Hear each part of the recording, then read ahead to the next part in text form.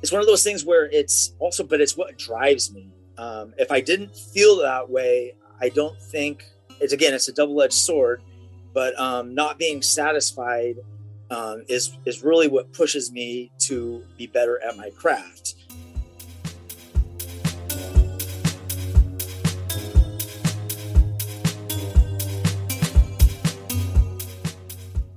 Welcome to the Flying Fruit Bowl, a platform dedicated to the discussion and exploration of art and the creative process. I'm your host, Aaron X, and today's episode is the first part of my interview with the amazing Jesse Tate. Jesse is a photographer based in the US who creates work that reflects on the ideals of the ordinary. Using photography, he aims to capture the feeling and atmosphere of a place, considering the way that human presence can be suggested through the use of colour and composition.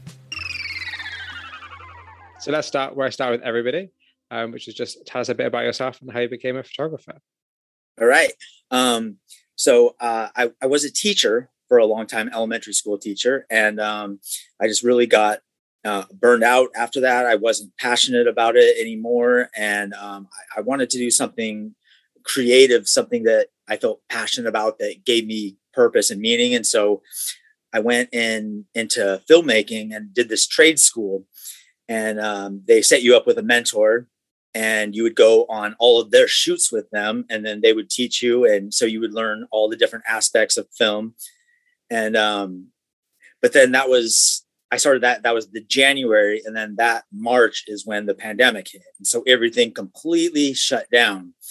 And I didn't know what to do, but I wanted to make sure I kept learning. So I went out and bought a camera and just started taking pictures. And I had no idea what I was doing, really, just a little bit from what my mentor taught me about setting up shots and the frame and composition and stuff like that. And it wasn't until I joined Instagram, I didn't have really any social media, that I found a community and found that cinematic, atmospheric kind of style that I was like, oh, okay, this is a thing.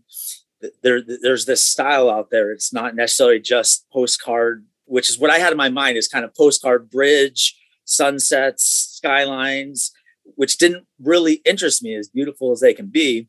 And that has been my influence. And so that's why I still kind of consider myself a beginner, because I don't really have an art background. My background is more music.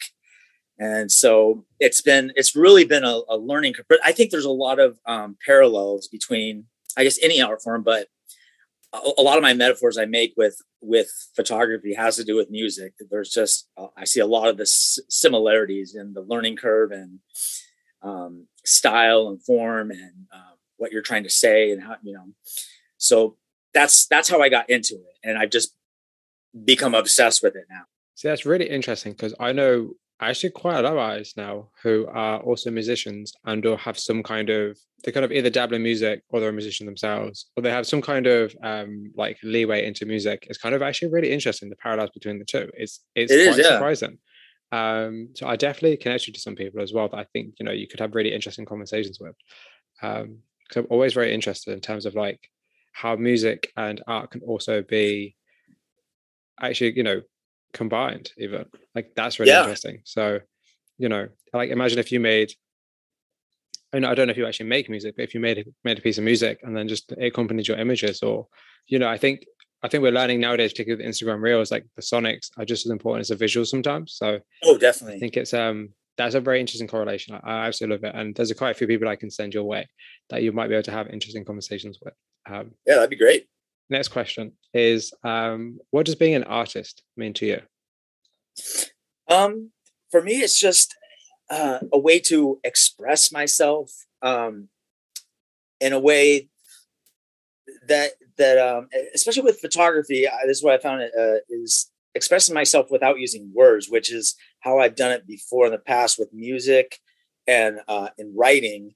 I found it unique to find this new expression using images and colors and different themes that don't rely on the spoken word. And so for me, that's kind of what I found interesting, is to convey, you can convey some of those same feelings that you would through a song or through through a writing or a novel or whatever, but through an image.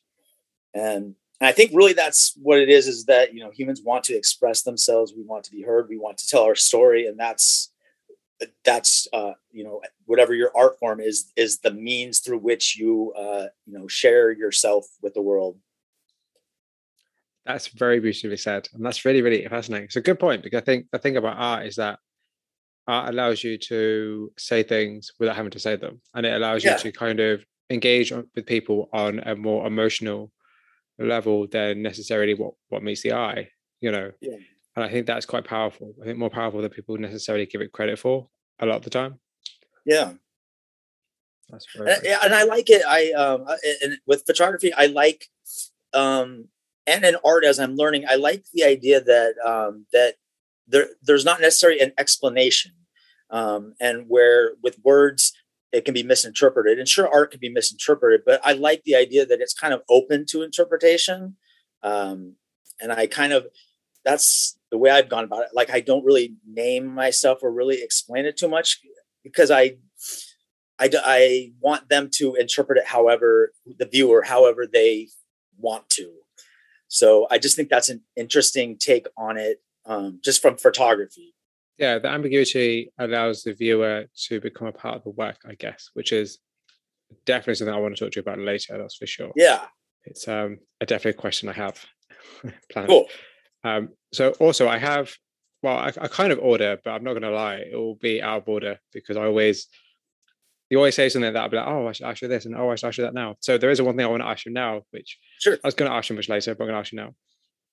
And that's kind of about having a website and having other social media presences other than Instagram, because I noticed, like a lot of really great photographers actually, you don't actually have a website. Yeah, that's in my future. And I've also started a site for prints, and I'm ordering them and seeing how they look first. Yeah. When you do an image on your laptop or on my iPad, there's the way it looks there, and then you send it to your iPhone, and then it looks different, and then you put it on Instagram, and then it looks different. The compression changes it, and so this is all new to me. And so when I've tried some prints, they don't look the same way that they look to me. So I feel like I have to kind of re-edit and go from there. And I think probably most artists feel that they're going to sign off on their work and put it out there, and especially if they're going to ask people to have their attention or their money, you want it to be your absolute best work. So I'm just making sure that I'm completely happy with it first. But I did a run of prints of 4, and I only liked one of them, and so they just didn't have the same. They didn't punch the same way they did on my laptop or on Instagram. And so it's something I've been researching, how to get the most out of your picture when doing it. It's interesting to me how it changes when with a file. It's different than music, where, you just transfer it over and it pretty much sounds the same. It's good that you have that kind of standard for yourself. Like, even so early on in your career, that you're like, okay, cool, I want to see what this looks like. And, I want to make sure that it's right and that you're happy with it, to put your name onto it. And then send it out. I think that's actually very important. That's actually it's a great quality to have. That's an incredible quality to have, actually. Yeah, thank you. Yeah, that is honestly what means the most to me, is that anything with our magazine and myself that I feel like if someone's going to, spend money on it or spend their time on it, like, I really want to make sure that I'm giving them the most, the best that I can do, the best quality that I can do. So I feel like they're getting what they deserve by engaging in it. Yeah. That's very respectable. That's extremely respectable. I think that makes a lot of sense, because from the quite a few photographers now that I've interviewed, I think quality is very, very important to everybody, and making sure that their work looks good in print, because a lot of people shoot film, making sure that it looks good in the actual flash as it actually does online. That's super important, because the last thing you want to do is send out a print and it look nothing like what you thought it was going to look like. That's not going to be helpful. And not just that, it's kind of like what you're doing takes so much time and effort. The last thing you want to do is kind of harpoon all that just by sending out something that looks really terrible. Exactly. Yeah. So my next question for you then is going to Okay. be, what is the biggest challenge of being a photographer? Well, I mean, there are a lot of challenges. One, like you said, it's difficult, I think, to find a community, especially right now. So I actually think that the pandemic itself is the biggest challenge. Is that you're limited as far as where you can go. You're limited with where you can work with, who will work with you, how close you can be to them. To me, honestly, another biggest challenge is, this is in my experience, is from the beginning of the pandemic to now, people's attitudes to seeing a man walking around with a camera has completely changed. To when I first went around, people were, oh, that's really cool. You have a camera. What are you doing? What kind of camera is that? To now, it's instant suspicion. And I've had several people come up to me with their phone in their hand, filming me, thinking I'm casing their farmhouse or a landscape or their house. And I've really noticed the huge shifts in attitude. And at least once a week, I have someone really upset with me for being in a public space shooting photography, and their mind instantly seems to jump to, I'm up to something no good. So that's been a challenge for me. And I'm sensitive, and I am all about treating people with respect. And it's hard when someone doesn't come out and say, hey, I noticed that you're shooting. I'm just wondering what's going on. We've had some people break in, but when people come out and like, sir, what are you doing shooting my house? That's really difficult for me, because I could never see myself going up to a stranger that way. Right. It's jarring. That is such an interesting point. Yeah. Because it's not something that we really think about when we think about going out and shooting images, because it's like more often than not, you're alone. And more often than not, you're going to these places that are probably a little bit more quieter than your average city or town. And it's like, you have to make sure you're very kind of conscious about how you appear, not even just what you're doing. And I think that's actually, I've never thought about that in terms of like, that is actually quite a risk you're taking, because you don't know, particularly as well, like America, where the gun law is a bit looser. Well, it's not, we don't have a gun law over here, but it's a bit looser in terms of like, you never know how people are going to react. You don't know how people are going to react first and foremost, So that is actually pretty crazy. That's actually something I wanted to pose on one of my posts, is just what people's experiences have been, just in general, but then also around the world. Attitudes. I know, you here in the United States, people are very angry, very upset. A lot of people. I think this has brought out the best and the worst in people. And there are people who are definitely angry, and they see it feels like an opportunity to be able to get upset. And sometimes understandably, but I think it's not, for me, it's what you say. It's not what you say, it's how you say it. It's not what you do, it's how you do it. Yeah. And so, and I guess for me, it's kind of the experience of shooting photography is very meditative to me. So I try to make sure I'm out in the open. And if I see someone smile and wave, but I am very much in my own world. And so that's why I said it's very jarring when all of a sudden someone's yelling at you because I don't even see it coming, because I'm just really just kind of in my own world, trying to find images. So that's got me a little paranoid now sometimes, where before I would have gone and taken this shot, I'm a little tentative now, because I'm worried what the reaction is going to be. And, and if someone's going to go too far or take it to the next level of being upset or thinking I'm trespassing. So it's hard to do that when sometimes I've seen a shot that I want to take, but I'm very nervous about that man standing over there, watching, looking, eyeballing me, makes me, tentative to take that shot. Yeah, I think we always forget as well that not everybody understands photography. Not everybody Yes. understands kind of art, and not everybody understands your intentions. Because Yeah. obviously you're going into it from a very innocent place. You're going out to take really cool images, but Mhm. people don't understand that, or people don't even think, oh, people do that. So Yeah. yeah, that's a really good point, because I know from my own experiences, people have definitely been a bit like, well, what the hell are you doing? And Yeah. you kind of think, well, why are you stopping me? Because you're just, you're kind of, minding your own business, just getting on with it. And then the people can be very like, oh, question, I don't like, to be honest, if I'm out doing on a photo shoot, I don't like to be questioned because I'm out doing that. That's what I'm doing in my time. Exactly. It's kind of, I'm happy to explain to people and show them and kind of get them involved if they want to be involved. But for the most part, like, I'm out here getting on with it because I've got a certain amount of time to do stuff in, and I need to, get on with it. So it's kind of like, yeah, it's very disruptive It is. to your practice. And I think it's absolutely something that we should be talking about more as photographers, like 100%. I think absolutely. Because it's something that I think we've all experienced to some point, but we actually don't really talk about. We don't really mention. That's a really good conversation to have. I think Yeah. should totally have that conversation. And I think you're actually one of the best people to have that conversation. So yeah, I think 100% do that. I think it'll be great. I think you'll get some interesting and horrific feedback, I think. Yeah. Yeah. I'm really interested in it as far as regionally, and not just within this country, but like Yeah. throughout the world, how attitudes are concerning that.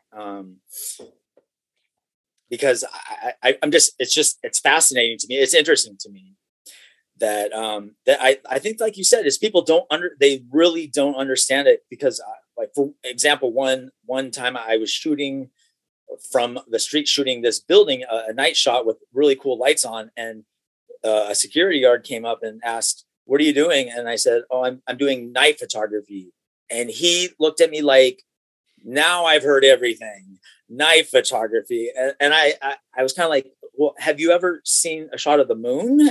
Have you ever, like, he literally didn't believe that I invented night photography for some nefarious reason, that he really truly did not believe that such a thing existed. That's crazy. But Yeah. then that's crazy. But the thing that I find crazy about this whole situation is that if you were to pull your phone out, people wouldn't even bat an eyelid. Exactly.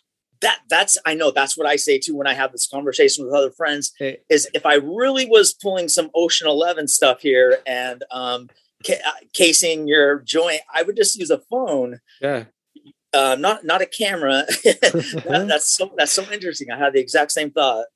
It frustrates me so much because you walk around town or you walk in any city and people are on their phones, people are recording themselves and you in the background without your permission. Yeah. But you take a camera out of your bag and people are suddenly staring at you like, what the hell are you doing? You didn't ask my permission. It's like, well, you're doing exactly the same thing with a phone, Yeah. but it's fine. I don't know. It's just something that I've noticed over the years and something that I don't like. Like the city I live in, if I want to shoot in the city center, I have to have permission. And it's like, but why? It's a public space. Like, I don't need to have permission. It's a public Yeah. space. But at the same time, I also understand permission is always important to get. But it's also like, who'd you get it from? Yeah. So, I don't know. I've been in London before shooting images for somebody, and we were stopped by security guys, and they were like, "Oh, you need to come with us because you're shooting images and you haven't got permission." And it's like, and they're like, they sit you down and be like, "Oh, what are you doing?" And it's like, well, it's not really any of your business as long as I'm not hurting anybody and I'm not doing anything illegal. It's kind of not Yeah. really your business. And not just that, like, I just don't really understand, like, why are you stopping me because I have a camera? Yeah, if I took my phone out, you wouldn't. It's just, I don't know. It's something Yeah, it that is. it bothers me. It bothers me greatly, I think, because it limits what we can do as creatives, and all we're trying to do is be creative. Yeah. Um, I think, if you're putting your camera in somebody's face when they ask you not to, that's a different matter. Mm-hmm. But if you're just taking images of especially if it's like buildings, like you're not even taking pictures of people, it's just Yeah. buildings. So it's not even like you're invading somebody's space. I Yeah. mean, one could argue you are, but like, their personal space. I don't know. I don't know. I think It's true. It's like yeah, the I think the phone, because it's everywhere, it's just become socially acceptable, and maybe it's the novelty of the camera that triggers something. I don't know. It's an interesting conversation to have. yeah, absolutely. And actually, out of curiosity, have you ever tried like street photography? I've done a little bit with Nico, but I kind of consider walking down this a street, even if it's in a suburb, street photography kind of, or walking, even if it's in a suburb, I consider that kind of a form of street photography personally. I don't know if it fits the exact definition, but as like what you think of like a New York street photography, where it's, the people walking across the street and the buildings in the background. I don't know, Portland in our town right now is not a great place to go to. It's really, there's a lot of violence and just a lot of problems going on. And I really don't like to visit it when I don't have to. So I kind of like staying out in the suburbs and out further out where there's more space, more freedom. And that's just kind of where I've been at. Is I do like it, but there's just not been the pull for me to go downtown to the urban centers and really shoot that much, except when I was working with Nico and he lived there, and that gave me a reason to go. I think also the problem with like street photography, quote unquote, like in more kind of built up areas, is because you're one person in a sea of many. I think it could be quite like dangerous, and or it could, like safety in numbers, really, I guess is what I'm saying. Agreed. And if you're going out with somebody else who's doing the same thing, it's not going to be viewed on with so much suspicion as opposed to you roaming around, particularly getting pictures of people. It's something that I would love to try, but then it'd be like somewhere like London, which is probably like not the best place to try. But I don't know. Hey, I've got a few plans to go around the UK this year, so I'm planning to try some at some point. But we'll see. We'll see what happens. Sorry, this is like a whole ramble about. Oh, no worries. I like it. Just going where it goes. It's an interesting conversation to have, and I definitely feel like it's something that you should definitely bring up, like for sure. I think it'll be very, very interesting to see. And actually, in fact, one thing that I want to do at some point with the Flying Fruit Bowl is have like artist panel discussions. So actually, it might be worth getting like 3 or 4 different photographers together on like a Zoom call and asking them the question about kind of photography and consent, and seeing what they say. Something like that could be cool. Maybe I don't know. So that I'm thinking about. Think of a lot of different things that I'll probably never do, but we'll see. Like honestly, we'll see. I've got enough work for myself at the minute. I don't want to give myself more work. So So earlier you said that you feel like you're a beginner photographer, which is I would personally say, after looking at your work, kind of debatable. But what do you think makes somebody a professional photographer, or what is kind of like your kind of guidelines for being a professional photographer?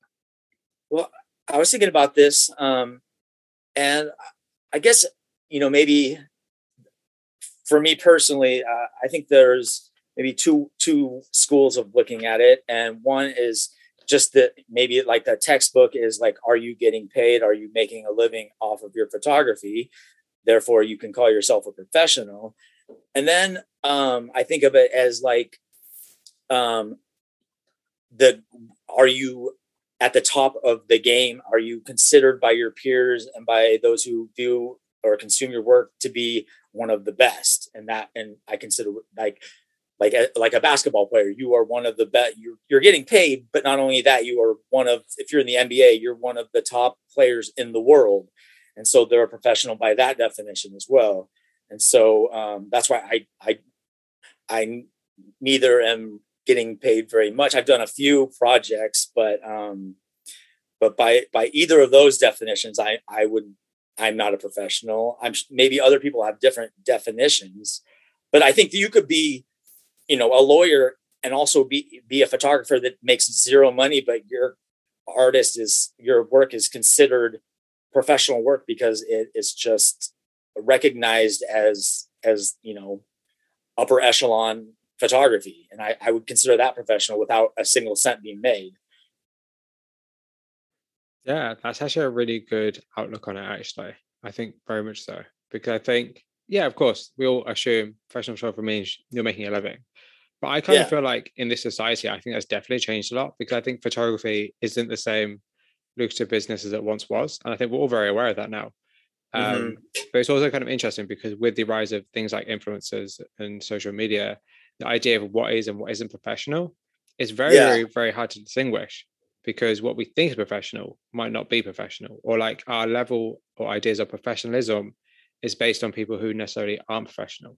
So for instance, if you're inspired by a bunch of influencers who are, yeah, they're probably making money, but they're not like crazy rich millionaires making, a ton of money and changing the industry. That is your opinion of professional. Mm-hmm. And therefore anything that somebody does that's similar is going to be professional, but they're not actually professionals. I don't know if that makes sense. Yeah. But yeah, oh, definitely. Yeah. But yeah, I totally agree that that has thrown a wrench in it, and it's kind of a double-edged sword in a way. And I know you were going to get to the social media of it all, and it's I find a little bit of irony in that I have a Facebook, but I don't use it. I never had Instagram before photography, so I didn't even know what I was doing for a long time. And I think that's why it took me a while to discover these magazines and these artists. My personal philosophy on social media, just for me, is, and again, this is kind of ironic with doing photography, is that I see where for a lot of people it goes is that it ends up being seeking validation for everything that you do, for documenting things that are just for yourself or for that moment. And I find a lot of people living like, here's the example I like to use is people are at a concert, a live concert, the one chance where you truly get to be in the moment, but you have your phone up filming it so you can then go later on social media and post it so people can say, whoa, you were at that concert, that's so cool. And so it's you're getting validation for the fact that you were there, but you didn't actually get to enjoy the experience of being present live at this once in a lifetime event. That specific concert in that time will never happen again. But this terrible audio quality version of it that you show your friends, that you get and that kind of thing. I see a lot of that, and I didn't want to get caught up in that. And so I just kind of made for myself a decision that I just want what I do to be enough as it is. What I eat, where I go, that should be fulfilling enough. Not that I need to necessarily share it. Maybe if some big event happens, but I just didn't want to get stuck in that addictive pattern of needing validation for everything I do or say. But then the irony is, here I am on Instagram checking how many likes I have and how many followers, and there's another form of validation. And I guess you can maybe make a distinction between the two, but that's like kind of the double-edged sword for me, is that I'm now on Instagram doing what I said I wasn't going to do, but I justify it by saying, well, it's because it's for my art form. So right or wrong, I guess that's how I make sense of it. So I think that's a really good philosophy to have. I think that's the best philosophy to have, really, because you're not putting pressure on yourself to do stuff. You're not putting pressure on yourself to care about the attention as opposed to what you're actually doing with your life. And that's just for your life in general, not just, your art. And I think that is the best philosophy to have. But I think you can make a distinction, because it's like, you're not necessarily online. You're online as an artist, but you're not necessarily online as a person. I think there is a big difference between the two. And I think sometimes it's helpful and sometimes it hinders. I think there's a big difference between the two. If you were all up in your stories with your face all the time, showing people what you're eating, all that kind of stuff, that'd be very different. But you're not. You're quite mysterious. Like a lot of photographers, like a lot of artists, like a lot of people I just know.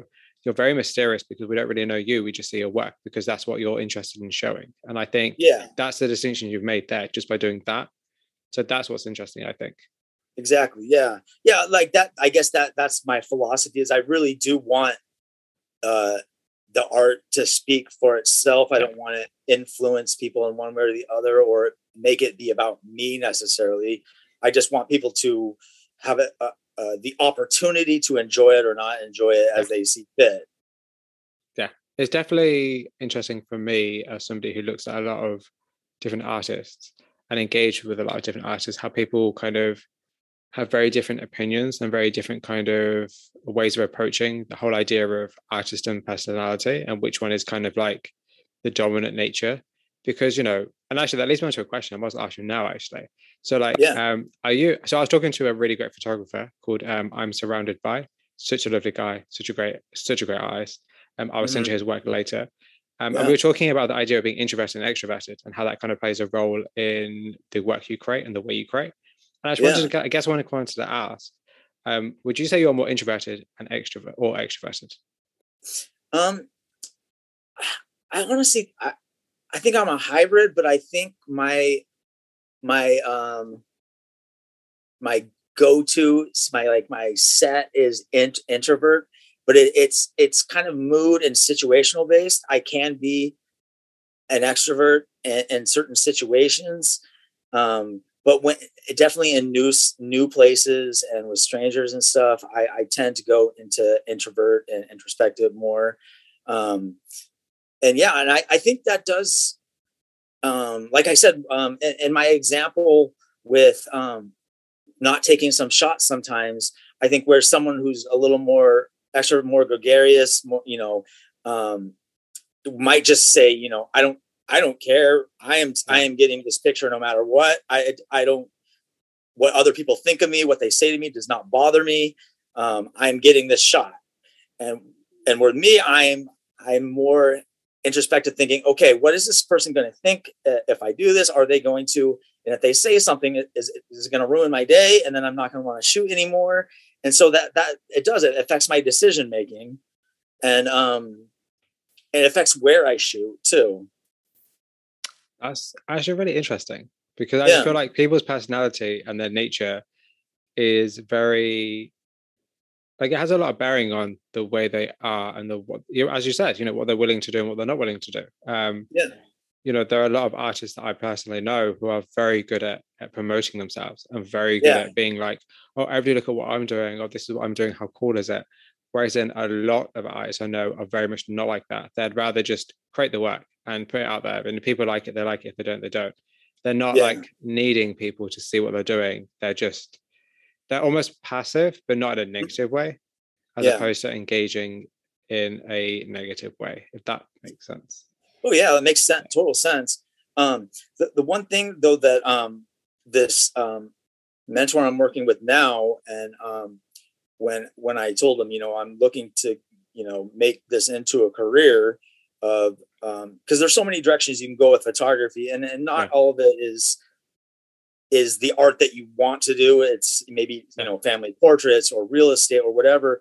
And this is what he swears to me. And I've kind of read this in some articles, is that the number one most important thing is your business and people sense. And then number two is being an adequate artist. Yeah. Um, and that makes sense to me. And so the self promotion, the business savvy, that totally makes sense. And that's something I'm not a natural at, because I am a little bit more passive. I just like to have the space, the platform, and then let the photography do its working. But I see how promoting yourself, getting your name out there, being on several different platforms, that I think those people probably are a lot of times more successful. I think that very much depends on your idea of success, Yeah. and your idea of. Well, actually, I just feel like looks are very deceiving. If I'm Yeah. honest, I think in this society, I think what we consider successful and what we consider people quote unquote doing well, I don't think it's necessarily, and that's not being negative. I just don't think it's necessarily always all it's cracked up to be. I don't Hmm. think, and I think it's very easy to look at a really great photographer and be like, damn, I wish I was doing that. Or like you look at somebody else and be like, oh, this person's really made it. They know what they're doing. Because especially with the algorithm, nobody knows what they're doing Oh my God. on any platform. So it's not like people have cracked it. And unless you're friends with, the people who run Instagram and TikTok, Yeah. you're not going to get, it's literally just it's part luck, part hard work. And, I don't know, there's a lot of, I don't know. I sometimes the thing is like I see a lot of, especially photographers, chasing a dream that they might not realize is not theirs. And I think Yeah. that's the thing that's important to me is to make people realize that like what you see somebody else doing is not your journey. That's not Yeah. how it's going to work for you. Like you can't live somebody else's dream. You can Hmm. admire what people are doing and you can be inspired to do something similar, but it's not going to work out in the same way for you. If you see somebody with, 10,000 followers and they're making a ton of money and they're selling prints, that doesn't mean that when you get 10,000 followers, you'll be making a lot of money selling prints. Like Exactly. It doesn't match up. And I think we forget that very easily. We kind of feel like, oh, this person's doing this, I need to be doing that. And that's actually not the way you need to do it at all. I think you need to just focus on what makes you happy first and foremost, and what makes you satisfied with the time you're spending, because it's your life you're dedicating to the craft. Yeah. You're not going to get that back. Yeah. Oh, that totally makes sense. Yeah. It's hard. I think it's kind of human nature to compare, yourself, your work to others, and you have to kind of train yourself out of it to really, be in competition with yourself to be better than you were yesterday, or better you continue to evolve. It's very difficult. It's one of those things that we all say, but then probably most of us struggle with, is like, when you're giving advice, we're amazing at giving the advice, but not as great as at following our own advice, whether it be relationships or, work or whatever. We know it, but it's so ingrained in us. We kind of have to retrain ourselves, because there are definitely photographers on there that I am envious of, that I feel their work's amazing. And I feel like, oh, I'm never going to be that good. And then I have to kind of stop myself and think, no, I physically will make myself look at my earlier work and then look at newer work and say, no, I'm better now. I see improvements. I'm getting better. And this person's journey. And another thing I tell myself, and this just happens to work for me, is I remind myself of this all the time, that such and such was already, in my eyes, great before I picked up a camera. So I try to keep that. For me, that just something clicks in that, oh, got you. This person has spent, they put in the hours, they put in the time before you even picked up a camera. So it's not even fair for yourself to even to go in that direction of comparing. Yeah, that's so true. You're right, because we forget that everybody has their own past, and they have their own history of their craft, and what they have and what they haven't done, and how much time they have or haven't spent. And also, it's just kind of like, we just don't really know what people's journeys have been like. So we can't really say, oh, this photographer blew up overnight. And it's like, yeah, of course, they might have, and that's good for them. But I don't know. I find social media and the whole kind of comparison game very strange. Yeah. It's something we all do, and it's something that, we'll continue to do, because it's quite hard to not. But it's just something that I see a lot of artists kind of really get caught up in not such a good way. There's a lot of people I know who are it gets them down a lot, and it makes them feel like unmotivated. And it's like, that's really the biggest shame, because it's like, everybody feels this way.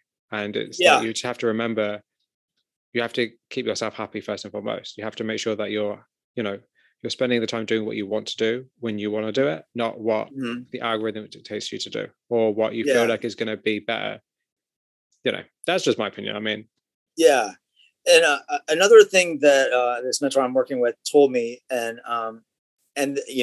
this, we have similar personalities, and I explained to him that, as I'm kind of a beginner, and so when I show, someone who's more experienced, that I show them my work, I feel kind of like a fraud, and maybe that sounds too harsh, but he said, I feel the exact same way, and I have always felt the exact same way, and I still feel that way. And he's been doing it 20 years, and he would be what you consider successful or professional, and it's one of those things where it's also, but it's what drives me. If I didn't feel that way, I don't think it's a double-edged sword, but not being satisfied is really what pushes me to be better at my craft. And so if it weren't because I think if you are satisfied at anything that you do, then you're not going to improve. You're not going to evolve. If you're like, okay, I've made it, I am amazing at photography, I don't see where then that inner drive would come from. That's just speaking for me personally. Other people might have a different experience, but for me, that is. But the thing is to know that that doesn't change, and it reminds me of a documentary I watched on happiness, and they did this survey of they interviewed people about money, and they asked people who made 10,000 a year, how much is a lot of money? And they said 100,000. And they asked people who made 100,000 a year, how much is a lot of money? And they said 1,000,000. And they asked people who made 1,000,000 a year, how much is a lot of money? And they said 1,000,000,000, which is this idea that we adjust. We humans are just have this amazing ability to adjust to our circumstances. And there is something wired into us that there's this never enough that you have to you have to really try to train out of yourself, because there are people that are billionaires that believe that that's not very much money, but if you would ask their younger self that was broke, they would say that's plenty. But it's just that lack. I think, it doesn't serve to come from this place of lack, that it's not enough. It's good to reflect on, okay, where was I and now where am I, and where do I want to go, and try to stay as neutral as you can be about it, and not being like positive or negative necessarily, but just an honest assessment. I really agree with that. No, I really agree with that. And I think it's actually really funny, because that's actually a conversation I actually had with one of my colleagues, my work colleagues, not that long ago, about the idea that, particularly when it comes to finances, like what you have is never enough. Like, yeah, you might be in a better financial situation now than you were a year ago. Yeah, it's still not enough. Yeah, a year ago, you would have loved to be in the position you're in now. It's weird. It's so weird. And actually, I actually had this conversation with another artist friend of mine. And I said to her, the one thing I tell people nowadays, and the piece of advice I'm giving to everybody nowadays is, be grateful for what you have now, because there was a time in your life where you didn't have it, and you would have wanted it. It would have been like right now, where you are right now would have been the pinnacle. So you should be grateful of what you have, because not everybody has what you have, even if it doesn't seem like a lot, or even if it's not a lot. It's still something, and something is always better than nothing. Exactly. I mean, that's my personal philosophy this year, at least, in terms of my life, which is cool.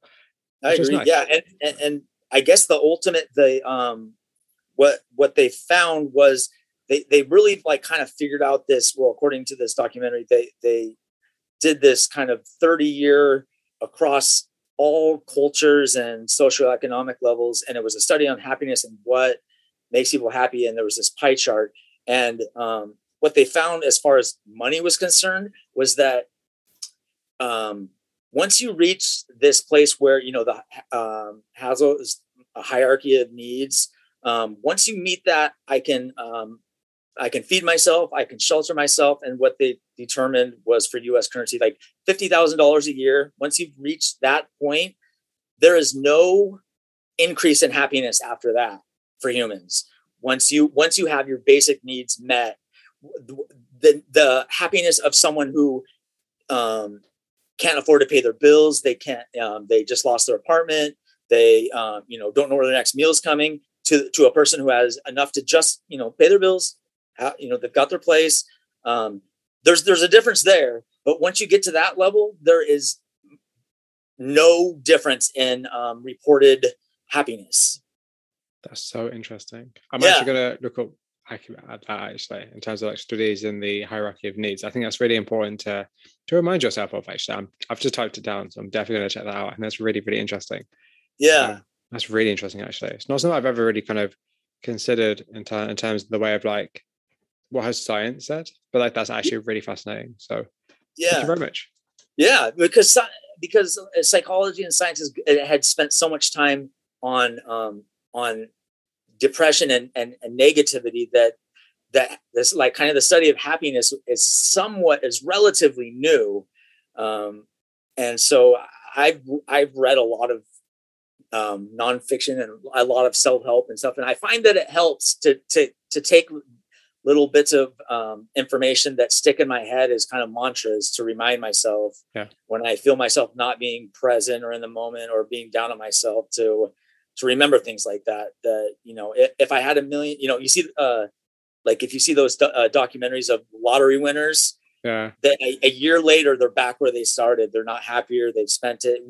It's just the human's ability to adapt and just like, I think the same thing with technology. if you were to tell us when we were kids that there would be this phone called a smartphone, it would blow your mind. But now people are like, oh man, my phone is so crappy. I have but literally we have a magic box in our hand. Yeah. So I like to say and I sincerely believe this, that if teleportation were to exist, if it were invented tomorrow, in a year, people would be complaining that, oh my God, I had to wait in a 5-minute line to teleport to Tokyo. Can you believe that? 5-minute wait. There would be something to come, there, because like we ride in an airplane, which is, magic to 100 years ago. And we mainly complain about it, that we were able to get across the world. So it's just, again, it's our way of, we adapt and then find fault. And so I just think that is the nature of things that make our lives easier. Also, we adapt, and then it no longer has that novelty to it. That's very, very, very cool and very interesting in terms of like how that relates to the idea of need, particularly when it comes to creativity. And it's like, you're spending so much time and effort creating something, and there's, which you feel like you need to create. And then if people don't look at it, you can almost kind of feel like, well, was that worth the time? And then you doubt yourself. And then because you're doubting yourself, your whole career is up in kind of like flames. And you're like, oh, and then it's like, your self-worth is, lower. And it's just kind of a whole, I don't know. It's a very damaging. It can be very damaging to people. And I think many careers have been lost because of, kind of not really thinking about things in a more positive way, or kind of realizing that, maybe quite cynically that, it doesn't really matter that much. Like if you get 1 million views or 10 views, it doesn't really matter, because unless your bank balance is moving up, nothing you do really matters. And even that will not even matter depending on your circumstances. Sometimes making money can also be a problem, particularly if you have to pay taxes. I mean, exactly. I don't know. We live in a very strange world. That's all I know. We do, yeah. Right. So that's interesting. Let's get onto your work, because we haven't actually. Okay, yeah.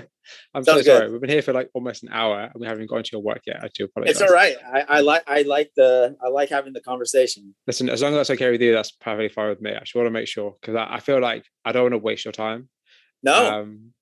I'm enjoying this. I mean, I had a feeling after talking to Nico that we would be, because Nico and I have had conversations, and he likes to talk too, and that's perfect. And I mean that in a great way. Oh yeah, no, of course. Absolutely. He's honest, one of the coolest people I've met. Honestly, he truly is. But yeah, I'm very lucky. Super bummed that he moved away, because I had just made a great new friend and kind of a person to collaborate, and he really helped influence my work and really honestly took it up. And the handful of times we hung out, I feel like my abilities went up so much with what he taught me. I think that's really, actually, I know this is kind of off topic in terms of like the actual order, but that's kind of something that's really interesting that I think we kind of need more as photographers. It's more kind of physical support in terms of like going out, being able to actually go out in groups and shoot, or with another person, or kind of have more of a like, even like a buddy system or something like that, where you can actually learn from somebody. I guess it's just like, as you were saying earlier with the mentorship, it's like having kind of like a mentor or a friend, even just showing you the ropes or just hanging out with you and just talking photography. Because I think photography can often be quite a solo pursuit. It can be quite a lonely pursuit, especially if you're online and you don't talk to a lot of artists. Mm-hmm. So I think that's where Nico, I don't know whether he considered himself an introvert or extrovert, but I consider him in that sense an extrovert. And like he's like you in that he has a great way of putting people together and connecting them together and creating communities. And I just knew that if he had stayed here, he would have. We did a couple photography walks, and we started to get artists to come with us. And he just has this innate likability and down to earth sense that you just want to be around him. And he, you just don't feel judged by him. That's the perfect person you want. And an artistic form endeavor is to bear yourself and know that you're not being judged. It's because he's so genuine. That's why. Yeah, exactly. And also, he's very, very open. Like he is. Just talking to him about a lot of his life and just kind of things he's interested in. He's very open and he Yes. respects everybody equally. And, you know, people like that are the people you need at the forefront of communities, because that way the community is going to be, you know, ever expanding in the best way possible. It's not going to be gated. It's not going to Yeah. be, you know, oh, you can't do this, you can't do that. It's going to be like, you know, let's enjoy this together. And I think, yeah, he's definitely one of like, he can definitely be one of the pillars of the art community. I feel like I agree with that. I think Yes, that's a big I idea. agree.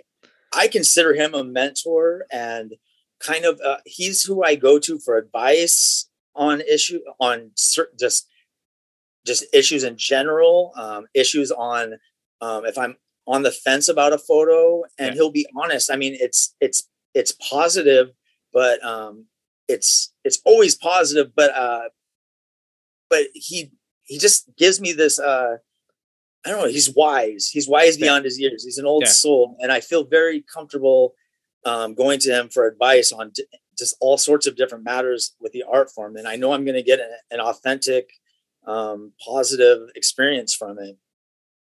Yes, absolutely. He's one of the very few people that I would absolutely love to curate the Flying Fruit Bowl. Because at some point I would love to hire people to create stuff, because doing everything by yourself is very tiring. But he's one of the very few people that I would absolutely love to work with. And he's just one of the people I honestly, he deserves every success he gets. He really does. And it's funny because he's going to hear this, because he's going to listen. So it's funny. Yeah. I was like, no, I agree. And that's why it was like, you know, the selfish part of me was like, oh, please don't leave me, because I just felt like there was so much we could do together. And I still think there is. But when there's just that physical location, when you're closer, there's more that can be accomplished. We still work together. We still talk a lot, and we still are working on projects, and he helps with Dustville and has given us a lot of advice and really helped us. So it's just, I was sad to see him go, because I saw that partnership and what he could do really, unfortunately, not be able to I just saw a community starting to build, and I wish I had some of those qualities that he has that could bring in people like that. Yeah, that's true. But then, hey, never say never. You never know what's going to happen. That's true. He might be back. You never know. Yeah, that's true. You know, he's hinted at it, and I've tried to make it tempting to him. I mean, to be honest, it's kind of like, once you find a community there like that, or like where you make such strong connections, okay, life gets in the way, and you know, you choose to do certain things, but it's kind of nice to have that. And I think we definitely, as a society, and particularly in the photography, we don't really have that physical kind of grouping, as you know, because the idea to me, the idea of a bunch of photographers going on a photo walk is like the best thing ever, because here in the UK, at least for me, where I live, nothing like that's going to happen anytime soon in any kind of interesting way. Like stuff like that happens, obviously, but it won't be anything like cool atmospheric night images. It's going to literally be like, let's take pictures of birds, which is cool. But, you know, it's like, for me and the stuff I'm interested in, and the things that, you know, the potential you could have, like if you want to make a zine, or if you want to, you know, collaborate on a podcast, if you want to just make things and do things, there's not always the opportunities there and the community there, like physically. I kind of feel like it's kind of a shame, but it's also kind of good, because, you know, as we'll definitely go into much later, like you are also doing that with Dustville. So, you know, which I want to quickly say before this is a conversation we're going to have a lot later, but that is probably my favorite Instagram account, probably. Oh, that's awesome. Which is, honestly, I have notification turned on. I need to literally see anything you post anytime.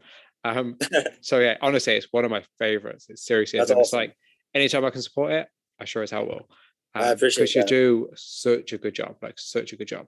But hey, I'll fanboy over you later, so that's perfect. All right, sounds good. So, okay, let's get into your work. All right, sounds good. So, for those who haven't seen it, can you please describe your work? I would describe my work as atmospheric and moody, you know, kind of landscape work. Just, it's mainly shot outdoors, and it's mainly close to me. I like finding stuff within my area, and I like taking a scene and creating something where someone who has passed it doesn't even recognize that that's what I shot. Which is, I've showed pictures to friends and they're like, oh, that's really cool. Where is that? I'm like, that's down the street from you. And that's one of my favorite reactions is, oh, that's really cool. Where is that?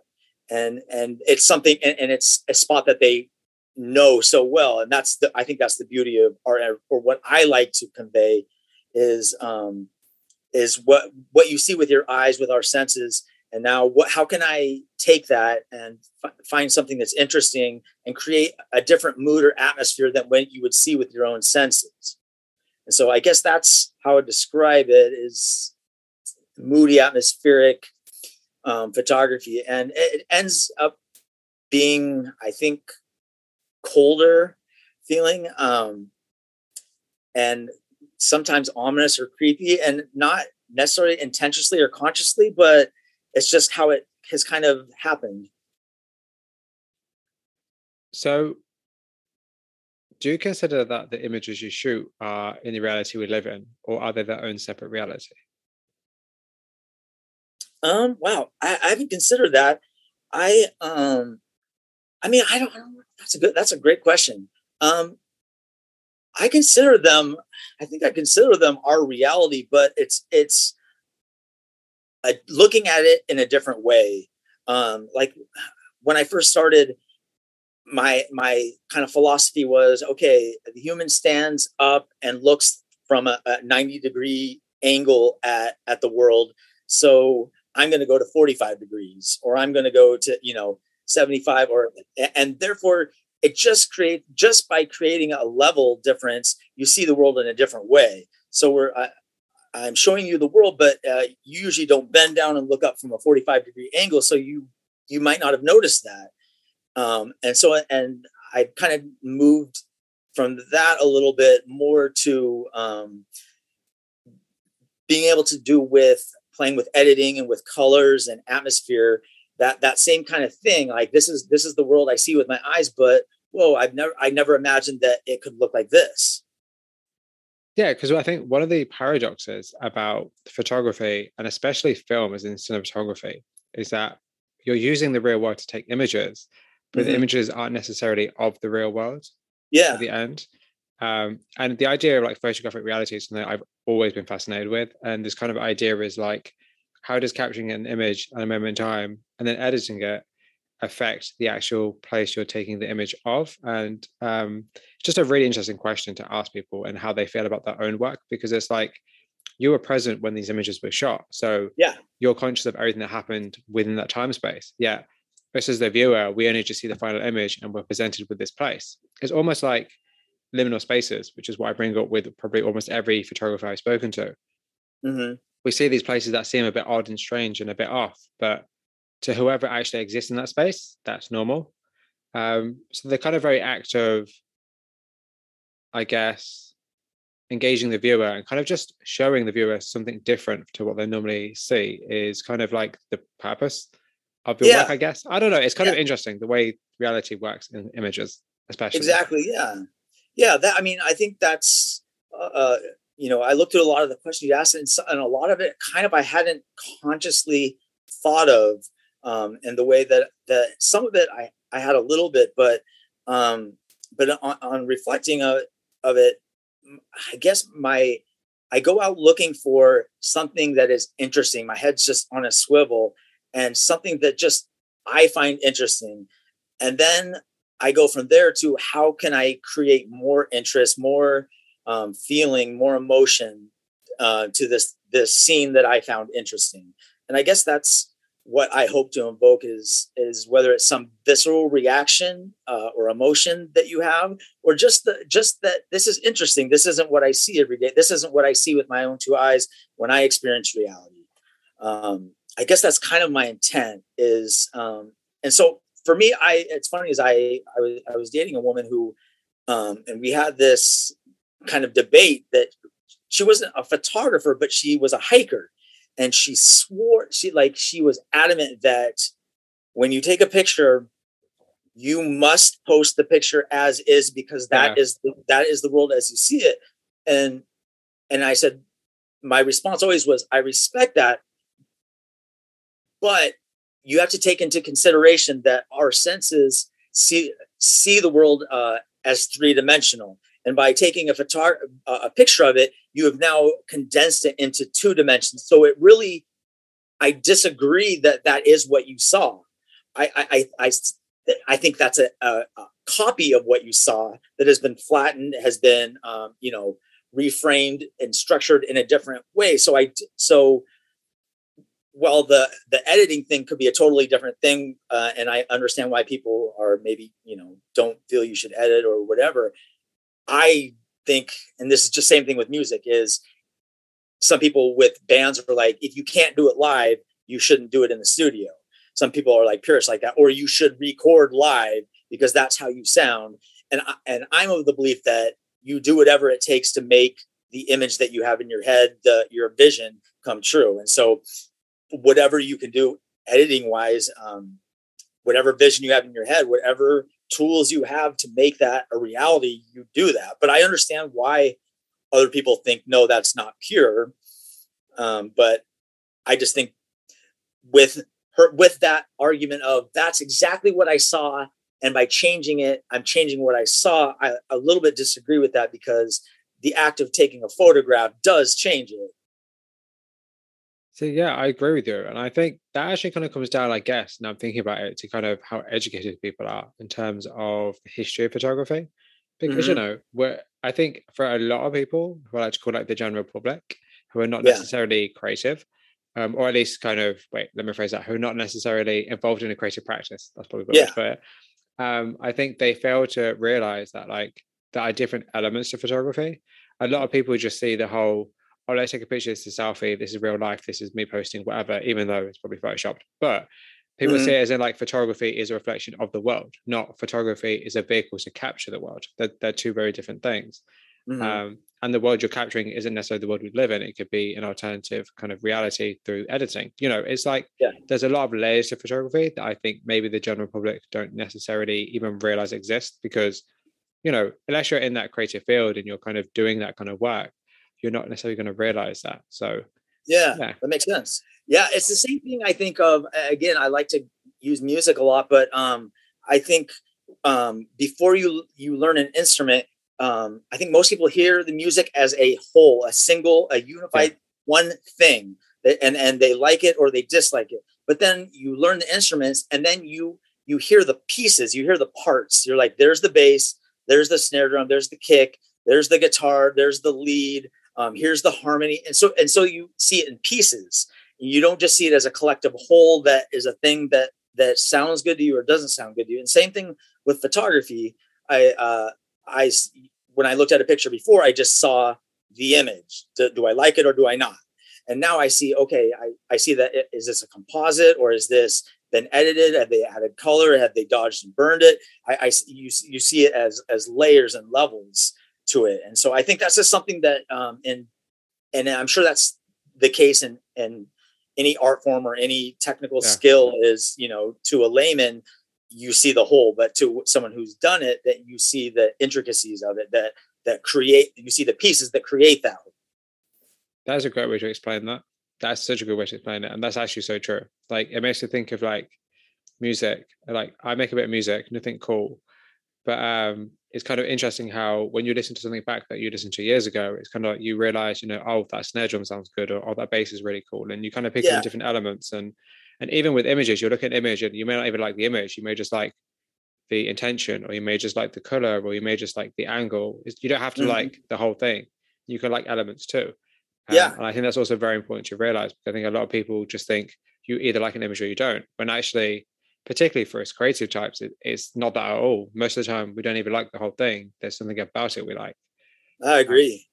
Which is very interesting. I've said that because I was just thinking about something I posted earlier. I'm like, oh. I actually have a book. Well, it's a PDF that you might be very interested in. It's called Photography and Time by David Campany. I don't know if you've ever read anything by David Campany, but if you haven't, I would recommend you read his book, The Cinematic. I need to buy it. I read it when I was doing a degree in photography. And I used it for my dissertation. And I've just got a PDF. I'll send it over. It's about cinema and time and photography. It's a very interesting read. It's one of those books that I read that have really resonated with me. And kind of in a way affected the way I do things, or at least my thoughts on photography. So I'll send it over to you because I have a PDF version of one of them. The other one I'll Oh, send a link perfect. to. Yeah, that'd be great. And there's actually a couple of other PDFs I have about just kind of, because I'm weird like that, like kind of like reality and kind of like time and stuff, which I'll send over as well. I need to put up a link of resources somewhere at some point. It's on my it's on my never-ending to-do list. So I'll send some over though, because I have your email address if you like them. Yeah.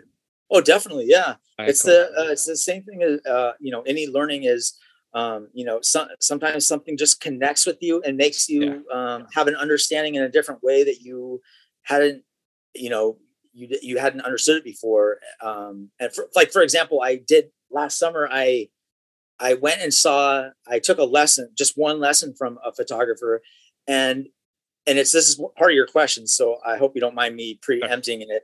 When you talk about, do you think of the person just looking at as an observer, like looking at the photo, or are they part of the experience of looking at the photo? And I before had just thought of the picture of itself, and then you're just merely looking at it and experiencing it.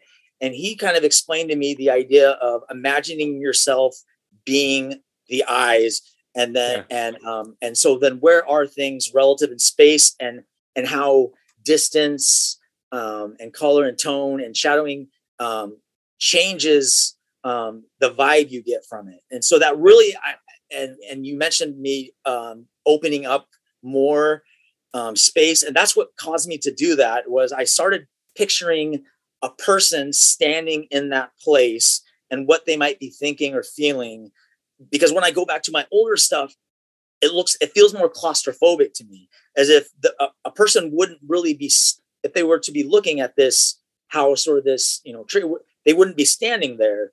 That it would be too claustrophobic for them to take it in. And so I really played with opening that up more. So there's more space, there's more negative space there. It allows the person to step into it more. Yes, absolutely. I'm actually glad you brought that up, because I might as well just transition to that question now, because I don't know if I'm assuming you know which image I'm talking about. Yeah. But there's an image that you shot where it's through like a moving car, and we see the car's headlights in the road in front.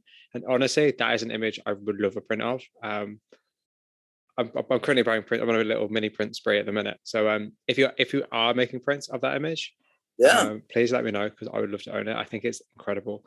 Awesome, thank you. There's something about that image that I looked at and I was like, this is very different in the best possible way. And it's kind of, it's like one of those images that are really on my mind lately, in terms of like, oh, well, actually, I like this idea of being the observer as the viewer. And honestly, it's making me think about my own work. So honestly, it's great. It's such a good image. And could you just talk a bit about kind of like the backstory behind that image? I'm genuinely just really curious. Yeah. I guess it was kind of spontaneous, but also I was influenced by a picture that Dustville posted kind of towards the beginning, where someone did a picture and it was snowing, and the snow was kind of formed like you could see like the trail behind the snow.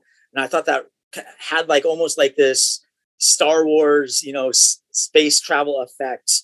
Like you're going through the time warp or whatever. And so I was just out on a day where very few days when it snowed, and I just had this idea, just kind of at the moment that came to me. And it was on a road where no one else was on, except, very few people. And I was going pretty slow, and I just set it just right on my dash. And I took about 5 shots in a row. And when the first one, I knew it was going to kind of work. And then the one with the sign, it really worked. And it was kind of a lucky coincidence. Sometimes it's better to be lucky than good kind of thing. But I really liked the way that turned out. It was, I would like to say I came up with it with no outside influence, but a picture definitely gave me that idea to give it a try. That's so cool. I think the fact that it was more spontaneous is actually even cooler. And again, let's go out of order because we might as well. But are you like, I'm more of a spontaneous photographer, or do you plan things? I would say both. I I try to go out every day, or just about every day, at least 5 times a week. Wow. And I usually go with a location in mind. I scout a lot when I'm driving around, but more often than not, something catches my eye on the way there, and I never make it to my destination. That's great. Yeah, I think some of my best shots are I was on the way to this amazing building I found for a night shot, and then this show I drove by and saw this tree and just pulled over and never made it to the original destination. And so I do go out and with kind of an idea of what I'm looking to do. Like, okay, tonight I'm looking to go out in the country and find something that interests me. I'm going to go out to this city where I know there's, power lines or trees. But what I find is just the first thing that catches my interest.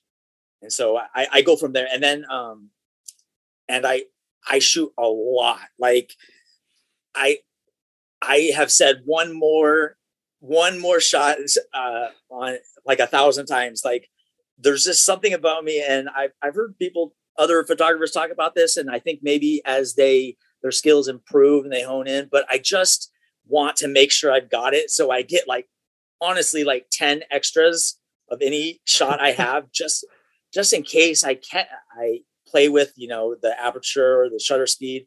Because sometimes just one shot just looks better, even if it's almost identical to the other. It's just easier to manipulate or work with, or the tones that I want to use work better with this shot that's just a teeny bit different, or just the angle's a little bit different. For some reason that works for me, but I end up with easily several hundred shots every time I go out. That's insane. You must have a very big hard drive. Yeah, I guess with the digital, I like to err on the side of I'd rather, have a shot and not need it than say, oh, I wish I'd taken one more of that and got the right shot. Now that leads me into two different directions. Okay, so let's go with this one. So, do you shoot film or digital, or both? Digital. Yeah. I actually did take photography in high school for a year, and I did enjoy it. But I told myself one day I would do it again. But I like digital, especially for a beginner. Like if someone were to ask me, like for a beginner, what would you recommend? And I would say, how much money do you have for one? Like, because what I hear is it's expensive, and then you're working with limited resources. And so I like the idea that it's kind of unlimited. Especially as much of what I do is trial and error. I just like the idea that I get as many chances. I'm in this moment, but I get several chances at it, as opposed to I've got X amount of shots on here before I have to get them developed. So I would like to eventually, once I feel where I can get the shot I want quicker, that I would definitely like to go into film and try it. But as far as the debate of film versus digital, I think whatever works. My personal philosophy is whatever works for you, whatever looks right to you, go for that.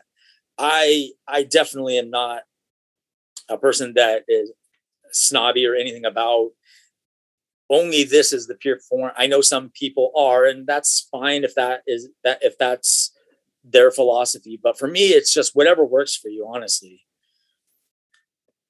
So that's actually really interesting, because I interviewed a photographer not that long ago, actually, Caffeine Cowboy. You probably know him. Oh, yeah. And I asked him about film and digital, and obviously he shoots everything on film. Yeah. But interestingly, he said to me, and this will be out after that, so people will hear it. But he was like, "Oh, I don't think I'll shoot film forever." He was like, "Oh, I think I'm going to just shoot digital instead, because obviously the longevity of it." And there is this huge debate of like, is film better? Is digital better? There was a somewhat controversial video by Mango Street, which was like how to edit your digital images to look like film. Exactly. And I know quite a few photographers that were not happy about that. But at the same time, I also do feel like you have to remember that everyone can afford film. it's not accessible as people would like it to be. But then Exactly. it's a very interesting debate. But before I say continue with that line of thought, I wanted to say, so I was going through your Instagram yesterday quite heavily, as you can imagine. And I was trying to figure out if you shoot film or digital, because I have made the mistake in the past thinking people shot film and they didn't. And I realized the only reason I realized you didn't shoot film, or you most likely don't, is because none of the tags you have are for any of the film accounts that I know. So gotcha. that's the only way I can figure out. And it kind of leads on to the next question, is kind of like, do you think it's easy for people to figure out if an image is shot on film or digitally? I think maybe for a person who's shot film for a long time, probably. For me, not so much, because like you said, I have seen people edit digital to look like film. Like if it's something like Cinestill, it's very obvious to me. The way that Cinestill look is I can just totally pick that out of a lineup. But sometimes I feel like I can tell, but sometimes I don't know. I think you can throw up some grain in there, and you can you can throw up some dust and some scratches. I have one image that the woman I was dating at the time was her job is for Nike, and she does the jerseys for the basketball. They send her the designs and she does it. And so she helped me create like the dust, and like even the when you crop the print, it had the line on it. And so I can't always tell. No. Especially since I've never done it. I haven't worked in film. I only really notice from the magazine that it's in, or when it definitely has that film. But I see people, like you said, using digital work, and I personally don't have a problem with it. I could see, like I said before, that if you can do it, then you do it, and if that's your image, I can see why other people might not like it. But my personal thing is that you shouldn't be limited how you express yourself based on other people's ideals of what is true. If that works for them, that's great, and I would not argue with them, or I wouldn't say that they're wrong. I would just say, do what works for you. Again. Yeah, I think that's absolutely great advice. I think that's absolutely great mentality to have, because I think one of the problems with photography, really, those questions I was asked earlier that I forgot, but I'll ask you in a second. One of the problems with photography is that there's a lot of gatekeeping. There's a lot of, oh, you can't do this, and oh, you can't do that, or oh, you don't have a full frame camera, you're not a photographer. And it's like, well, actually, you're creating images, therefore you are a photographer, because that's what photographers do. I think the one issue we have is there's a lot of gatekeeping and a lot of like gearheads who are like, oh, but you don't have this lens, and you can't shoot with this lens, and you can't do this with this. And it's like, but there's no such thing as a right way to do things with photography or any kind of creative endeavor. There are ways of doing things, but there's never a right way of doing things. I agree. I mean, that's my philosophy too, is however you want to express yourself, and using whatever equipment you want to use, or however you want to edit it. That's for you to decide and determine. And there's always going to be outside noise and other opinions, no matter what it is. But yeah. And I do see some of that too. That I've kind of sensed that in the NFT community a little bit, the becoming a distinction between the NFT community and just the regular social media digital community. That there's kind of becoming a separation of communities there. And people have very strong thoughts one way or the other on that as well. Well, actually, what are your thoughts on NFTs? Actually, a very good question to ask. To me, it makes sense as far as the way our world works, and creating a commodity of and how to sell something, and having an original, and like the human desire to want an original something. So before, if you wanted, say I like the painting Starry Night, and so I could get a print of it, but to a collector, they want could they acquire it? They want the original. So in digital, what is the way we could do this when you have an image that can be completely duplicated.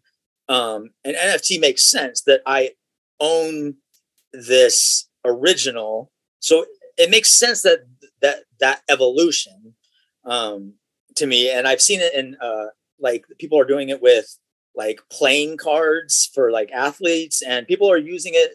It makes sense to me with the cryptocurrency thing going and stuff, that a lot of people are going the way of NFT to create a market of original art that they have ownership. For some people want that ownership of, I have the original of this. This is mine. This is part of my collection.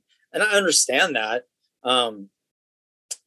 I haven't dove very deep into it enough to have feelings too strongly one way or another about whether I would do that or I don't know. In talking with Nico, he told me that there were some issues of it not being a clean process, that I would have to do some research on that. I'm not educated on that enough to. I would probably say it's an issue I'm not educated enough to give a real intelligent, informed response on. Just only in that, to me, it makes sense intellectually that's where I see, in capitalism and creating commodities of things and collecting, it totally makes sense that that's the next evolution of taking an art form and having someone own it. Yeah, I'm always curious about people's opinions on NFTs, because people have quite opposite opinions, and I've had quite a few interesting conversations with a lot of really cool artists about it. And I think it's just kind of, I don't know, I think it's still relatively quite new, and it's still relatively unknown. And I think there's so much kind of back and forth about, is it good or is it bad, or is it helpful, is it not helpful? And I think, there's just, I don't know, it's just a very interesting space to think about or talk about. And similarly to you, I'm definitely nowhere near as well informed as I probably should be. But then again, I also just kind of don't care to be, because for me, it's kind of like, it might just be a phase. It might also not be a phase. I don't know. For me, I like to kind of focus on what I'm doing now, to be very honest, rather than worry about what other people are doing that I don't have. Because again, that goes back to the philosophy of like, that's cool for them. If they're making millions of pounds, that's pretty cool. Yeah. But for me, not really going to be what I'm particularly interested in. Even if it could be a potential profit, I the way I live my life, I don't do things necessarily just for profit. I like to do things just for fun. Obviously, not everything. I have a job, not everything. But, it's kind of like, I don't know. I can look at somebody selling an NFT for, 6 million and be like, good for them, and not feel like, oh, I want a piece of that. So for me, I just leave NFTs with the people who understand. Like, but it's something I should probably think about or look into. But for now, it's just something I like to talk about and ask people's opinions about. Yeah. Yeah, I guess I don't have a real strong opinion about it one way or the other. I just accept it as a part of the reality. I try to believe in not resisting the reality of things, an argument that does nothing but, create turmoil and suffering for yourself if you resist it. So I just accept that seems to be where it's going. And like you said, it could be a phase or it could be where things are heading. But like you said, I try to just focus on what I'm doing and my goals. And right now, that's not really something I'm thinking about. So the question I wanted to ask you earlier that I didn't was, are there any misconceptions about photography that you don't like? Misconception. I don't know. Well, gosh, that's a good question. I think, I don't know if there's a misconception, but I think about what people is considered appropriate and not appropriate, or pornographic or not or what I guess censorship is an interesting thing for me. A misconception of, there's still, especially in the United States, we've got this puritanical background, and the body, the nude form is still looked at. It's still, not allowed on basic cable. It's interesting. It seems very arbitrary, because we can watch Arnold Schwarzenegger blow up 1 million human beings, which to me seems much more gratuitous than seeing just a nude form, not engaging in any, any sexual acts, but just appreciating it as an art form. And so I don't know, there seems to be maybe a disconnect between creators and those who delegate, like, what is considered art and what is considered not art. And because I'm firmly against that kind of I think it's I think it's more gratuitous to X out a nipple than it is to show it, if that makes sense, or to bleep out a cuss word. I think that actually draws more attention to it. Yeah, no, I agree. I definitely agree with that. I think that's a good point. So I think maybe the misconception is that for some people they find that that showing a body means something than what the creator is intending. Is something that I see just by the evidence of that it's not being allowed on platforms the way that the artist intends it. Yeah, especially if you paint or shoot nudes. I know quite a lot of artists that I've definitely spoken to about it, or at least it's a conversation I would love to have with more artists, because it's kind of like, if you're somebody who does, like, say, paint nudes, for instance, there's a great artist called Jane Clatworthy who creates these amazing images. And it's kind of like, well, how do you exist on a platform if they're going to shut you down for it? Are they going to censor what you do because it's too, for them, it's too, like, risque, or it's too this, or it's too that? And it's not even anything indecent. It's just the actual human form. And I think the idea of censorship has actually wider ramifications for, like, society and people's body image and people not really understanding themselves or kind of society. So I think it kind of has wider implications that I think maybe the sense that people who create the censorship guidelines don't really think about, because it's like, I don't know, like, I don't know. That's a really good, it's a really interesting conversation to raise, though, actually. Especially in photography, because it's like, with painting, it's slightly different, because painting is more of a depiction of a thing, as opposed to photography is often more a mirror image of, if that makes sense. And particularly, like, would say, like, if you're shooting, say, nudes or something, like, it's going to be what is in front of the camera. So it's kind of like, even definitely in photography, I think that's a very interesting conversation to have, in terms of, like, does artistic freedom exist? Kind of what are the kind of limits of censorship, that kind of thing. And it's always kind of funny and ironic, I think, when you look at a lot of, say, celebrities and music videos that are just over the years becoming more and more sexual and more kind of outrageous in terms of what they do and what they don't show, or what they suggest. And they're not banned. They're not being pulled down. They're being encouraged, if anything. And it's kind of a bit like, how does that work? Because it's almost like, in order to get around the fact that I cannot show a nipple, then I will actually, in a non-sexual way, I will be more sexual, but I just won't show you the nipple. And so there's a good debate there to be, if you want to be, what is, if that's inappropriate, or if that's, if you're sexualizing someone like that, like, you could argue that like a music video like that or something is more obscene, or could be, more obscene, quote, than a nude form sitting, on a chair in a stylistic photograph, So it's really, it feels very arbitrary to me. And I guess, like, the same thing with movies, it seems that people who give ratings and stuff are not artists themselves. And so there's this disconnect. And I know the famous ruling of pornography and censorship was, the person couldn't define it, but he just said, I'll know it when I see it. And that is just such a vague term, because that's his interpretation, but what he'll know when he sees it, but that's not what I see necessarily. And that's not what you see. We all have, based on our experiences and our culture and stuff, what we see is definitely not the same thing. And what one person deems is crude, or it crosses a line, is completely acceptable to another person. That's true. So I find that fascinating, and I'm really anti-censorship, except in the cases of exploitation or Of children course. or Yeah, of coercion course. of people, When it things that gets are to obvious. yeah, when it gets to things that are legal, that are like, Yeah, very legal, of course. But I think the great thing about that conversation, it opens up so much other conversations.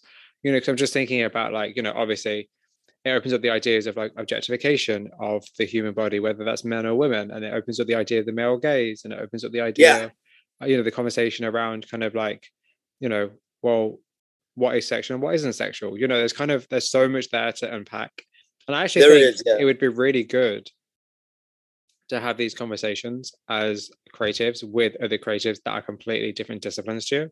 Like there are a bunch mm-hmm. of artists that I can totally send you or recommend to you that would be such an interesting conversation to have with them and see their view as well. Um, I think that'd be really interesting. I think it's stuff like that's like an important conversation to have because it affects everybody on some level. Like even in the sense of like, if you were to, I mean, the one thing that always gets me is like the amount of violence we see nowadays in like Yeah, films and TV shows and, music videos in the media. I think it's insane. Yeah. yeah. If there's violence in the news, it gets cut. Or if there's violence in the news, they'll change it. It's kind of like, but just because it's fabricated violence doesn't make it any less violent than the violence you see on TV.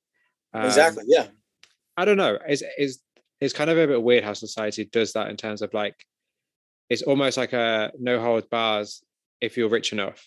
I don't know. It's a weird situation, I think, and I think it's like when I think of images and think of actually, okay. So getting back to you and your work, actually, there's a question I can ask you that I don't think I've put on this list. But is okay. it like has there ever been an image or like themes you want to shoot, but you feel like because you'll shoot them, you might get some backlash from shooting them? Let's see. I don't know. Well, I mean, I have done some nude portrait sessions and stuff. Um, there are some scenes I would like to do that are maybe sinister or creepy, or it's weird because I'm not like a horror film person, but I'm Yeah, attracted to that aesthetic in photography in still frame, but not in my that's not how I ingest my media. So that's interesting. um so I don't there's a I guess the limitations I've had so far honestly are a lack of um humans to work with to create Yeah, scenes. That's something I'd like to go into. Um, and it's frustrating because I just none of my I have one or two buddies who are married who I can get out for 20 minutes here and there. yeah, And a lot of the women I have I'm friends with just do not want, they feel self-conscious and they don't, which is totally fine. Like I don't yeah. like to be in front of the camera either, but I guess there's not any too much like so much content, but as far as the capability to create some things that I want to create that I can't because partly the times, partly it's like you said, it's so isolating. It's hard to find unless you're maybe a well-known, you do portraits and your name's out there, and so people are contacting you. I don't have that, so there's a lot of themes and subjects and scenes that I don't get to do right now that I'd like to do. I don't know about. I mean, I when I do something really experimental, I sometimes worry that I might go too far and that it's just not good. It's just garbage. You know what I mean? Sometimes when I go, there's some shots I work on that are just so experimental that I'm honestly nervous because I don't even know if it's good or not. If that But makes sense. yeah, but that's the whole point. They're called experiment. That's experimental. Yeah. That's the whole point. That's kind of Yeah. weird. That's a really strange way to be because it's like the whole point. And I understand you because, and actually that leads very nicely into the next question. But I understand you because you kind of want things to be consistent and you want things to Yeah. kind of flow well. But I Yeah. think also there's a photographer who's a good friend of mine now called Parse, and Oh his yeah. work is incredible. And lately he's been doing stuff that's a bit more experimental, and I absolutely love it. I think it's great because it's nice to try something new, and it's nice to be changing, and it's nice to evolve, and it's nice to not Yeah.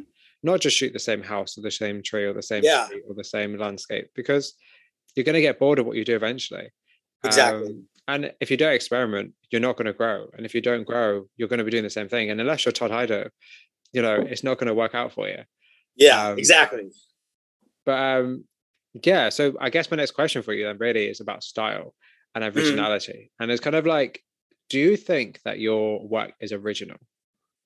I don't think it's original. I kind of come from the school of nothing is exactly original. I think it's kind of all been done before in a way, because everyone is influenced by someone, and everyone, no one creates in a vacuum. And so there's always a little bit of someone else's work in it. So like so there's that. On one hand, nothing is completely original in my mind, but then there is, yes, they are influenced by this, but they created a style that people aren't really doing, and that's that's original in that sense. But I don't think my stuff is like it's groundbreakingly original, but I think it's interesting. I think it's intriguing, and which I think is maybe just as important, or is important, that that the content that it evokes something from you, and it doesn't necessarily have to be original. And I guess it really depends on what your definition of original is. Yeah, that's true. I mean, I think you could put my work in a genre, and so then is that considered original then, if you can categorize it? Or I guess it depends on the person. I don't see myself as creating work that's like no one else has done anything like this, but I think that when I put up a shot, no one has done this exact shot this exact way, and so there's an originality in that, if you want to think of it that way. So the reason I ask, and it's probably kind of more of a selfish question, I guess, because I look at a lot of atmospheric photographers. It's like something I'm heavily invested in. Very heavily invested in, because I absolutely love it. I just think that the whole genre, the whole imagery, it's just incredible. Like just the visuals are insane. But I do also feel like it gets quite repetitive after a while. It becomes a bit like you kind of almost sometimes can't distinguish who shot what, and like, how does this person differ from this person? And am I, like, particularly for me, like, you're probably I don't even know, which is bad. So you're probably like the fifth or sixth photographer that I've interviewed that is like an atmospheric photographer. And it's kind of, and I always ask myself, like, am I just repeating the same interview? Because I'm probably asking the same questions. And what I deliberately didn't do was copy and paste stuff from Nico's questions. Yeah. So, it's kind of like sometimes you can get very caught up in the genre and the kind of quote unquote rules of the aesthetic. And I'm kind of curious too, like, what do you think makes your work stand out from other photographers, if you think it does? Definitely, I think my work with color, which is again weird because I never was like color coordinated growing up, and I never really understood what went together. But I've just been so obsessed and spent so much time, so much trial and error with it, that I've come up with, I think, a kind of a distinct color scheme that that I'm still working on and still trying to improve and get better. I was inspired by the cover of this movie called Pathfinder. It was like a Middle Ages, like Viking movie that came out, and the cover, the poster, was this really crazy green. And I've been trying to replicate that forever. And so I a lot of my images have greens and turquoise and blues, and those are my favorite colors. I'm drawn to them the most, but I really try to create some unique colors that, I don't know, it's just, I really do a lot of trial and error until it just looks right. And it's not, I don't necessarily go into it with, I'm trying to make it look like this. It's just, I don't want this to sound pretentious, but like the image wants to be, it like has something it wants to be. And I'm just like, I read this thing in Stephen King's book that when he writes, he thinks of it as like an archaeological dig site, and his story is already there in the ground. And so if you're a beginner, you can show a few bones or whatever, but the piece is already there. The dinosaur's there. And the better you are at archaeology, the more you can uncover, the more the story you can share. And so that's what I feel like, in a way, is I take a shot and there is an image that's there. If the more I work at it, the more I can dust off that dirt, and the bones appear what they were meant to be originally, if that makes sense. They're like, and sometimes I go in with the idea that like this is going to be a moody, cool, blue toned thing, and then it doesn't work. It doesn't feel like that's what the image wants to be. And so, and if it doesn't work, then I'll try something different. I don't know if does that make sense? It does, and I'm so glad you mentioned color, because not only was that the next question, but your use of color is insane. Like, thank you. I don't think you understand how much. I say I'm a huge fan of like that kind of blue that's not quite describable. That's kind of like teal, but it's not teal. Yeah. And oh my goodness, that image you posted the other day of the flats with the teal sky is incredible. I can picture it in my mind. It's that good. Like seriously, I genuinely can. Much. And I know I'm pretty sure I commented on your post saying it was insane. Yeah. And like it is insane. Like your use of color. I went through your feed and I really enjoyed looking at your use of color. And it's actually evolved so much as well. Because the thing is, like, I looked at your early work and I was really impressed how, by honestly, just kind of the change in your work and the direction it's gone in, and kind of just how much more emotion and how much more kind of visual interest it has.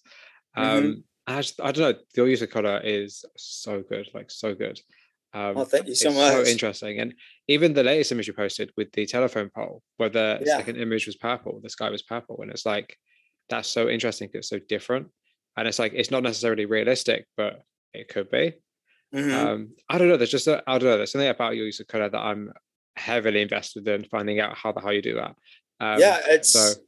I find it interesting myself because I had never, like I said, I never really studied photography or color theory or anything. So maybe sometimes there's something good about being ignorant, like, learning music. Like I started learning by ear, and there's something about not following the rules sometimes. And then I like to go back and learn the rules. And then by learning them, you can break them.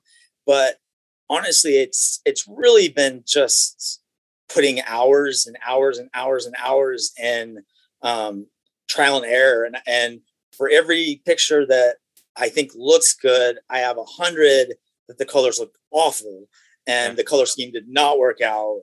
And so it really is just, I think it also is, as this pandemic has gone on, and the more isolated I feel, or and as many artists go through times of depression and anxiety, I really feel the color, the use of color has really helped to express myself. And so like I said, it's not necessarily conscious, but it makes sense to me that things turn out kind of ominous or cold, or because that's kind of how I feel at the time. And so I guess it makes sense to me that it turns out that way. Yeah, because color is a very strong emotional trigger. Cold colors, warm colors, different shades mean different things to different people in different parts of the world. I think that's very, very, very, very interesting to think about your work in terms of like how your work is seen in America by an American artist is not the same as somebody from the UK or from China or from anywhere else in the world. It's actually very, very interesting to think about that. And do you ever actually think about that? I haven't actually thought about that. I thought about how your culture and then the landscape by where you live, like in which you live, how that shapes like how you shoot. I haven't thought so much about where you live and what color means, but that's really interesting. Yeah, it totally makes sense. I honestly maybe naively thought that kind of that there's this kind of colors. There's like kind of I mean, it's not one size fits all, but there's like colors have certain emotions attached to them that are kind of universal, but I don't know what they are. But that was kind of my, how people say like green signifies this, but maybe culturally it doesn't. No, it doesn't. It certainly doesn't. There are certain places, like for instance, like in mourning, people wear white, for instance, rather than black. Whereas in in more Western countries, especially, black is the color associated with mourning, and like certain colors are definitely very, very different. That makes sense. Though. Actually, I'm going to do some research into that later. I say later, like it's not already late enough, but color and culture. That's what I'm thinking of. And if I find it of interest, I'll send it over. Yeah. And actually, so talking about color though, are there any colors that you don't like to use or that you would like to use more in your work? I don't use a lot of purples or pinks too much. That's not my favorite. I wouldn't mind incorporating a little more pink-ish, I think. And some shots, I don't know, for some reason that color doesn't, I don't feel, it doesn't feel as natural to me, naturally occurring in nature as much. It doesn't, like in flowers and stuff, but like when I do a lot of sky work, I feel like the blue, green, or the red, orange seems to fit better with sky and creates a sky that we can look at and say like, this is not exactly how the sky looks, but this is still Earth kind of thing. Yeah. And I don't know. I it's funny, after you asked that question, I actually purposely played with purple to see what would come up, and it I haven't found a way to make it look right yet, I guess but I'd be interested in pursuing it. I'm also interested in pursuing some more like kind of brown, earthy tones, like kind of the post-apocalyptic that kind of, brown, grayish brown is darker, kind of like dust settling, like Mad Max kind of thing. I'd like to go into that. And then the new Blade Runner, I like the kind of that sky, the red and orange is really interesting to me. When I watch film too, I like, for example, like the Matrix green, or like the Joker that just came out has that kind of that green, things like that. I love that when they got that, or any like Christopher Nolan film just has this, that just the cinematography is just amazing. So that's something I always look at, and that's kind of how I started. Is like when you do like an exterior shot of like a building or a road, in a film. It was kind of my first like introduction into that shot that they framed up where our protagonist is at this honky tonk bar. Like that's how I would go about setting up my shot for a bar or a gas station, because I thought of it in terms of like film, like where would they set up the camera to shoot this 1-2 second shot of showing us where they're at. Yeah, that's kind of, there's something interesting about, I guess it comes back to kind of like film and the idea of like films are pretty much just moving photographs, but I don't know, there's something about the correlation between films and photography that I just adore. I think there's something so interesting about it. I don't know, I'm super geeky like that. I think it's just so interesting. I can literally just spend a whole day looking at film stills and be like, this is cool and that's cool, and then it'll inform your work, because you'll think about color in a different way, you think about composition in a different way, and you think about lighting in a different way. It's like all the elements of photography are within film. Oh, similarly, exactly. Yeah. Everything within film is within photography. And is moving image something you're interested in kind of working with maybe in the future? Oh, definitely. Yeah. That is film. It was like my first love. Yeah. That's why I'm impressed. And it still is. The thing my hesitancy and what I do like about photography and is that it's up to me and me alone, where film is very collaborative. And just like, and again, I'll go to the band. I know I use this a lot, but like in a band, I think bands don't succeed more because of you're only as strong as like your weakest link. And it's not so much the most talented bands, but it's just like a war of attrition. And the bands who can just stay together long enough. Yeah. And that's like, I was in a band and we were good, but to get the same amount of energy and enthusiasm out of everyone is a very difficult thing to do. And same thing I see with film, how collaborative it is and how many people you need to rely upon. I like that photography, it's on me. I take the shot, I edit the shot, I post the shot, and my, success or or at least my workload, what I can produce is on me. And so I kind of like that. That's a really good consideration that I haven't actually thought of, because it's like, there's something very nice about being in control and being able to be like, this is what I want things. And that's a good point, because film is extremely collaborative, and that is actually a huge drawback in terms of like, you have to have a lot of people in one place, and you have to have permissions to shoot in places, and you have to have the gear with you, and then it's like traveling costs and getting people together, and like it's a process. Whereas in photography, you can literally just grab a camera, go out and shoot something, and come back with work. Exactly. It's kind of interesting, actually.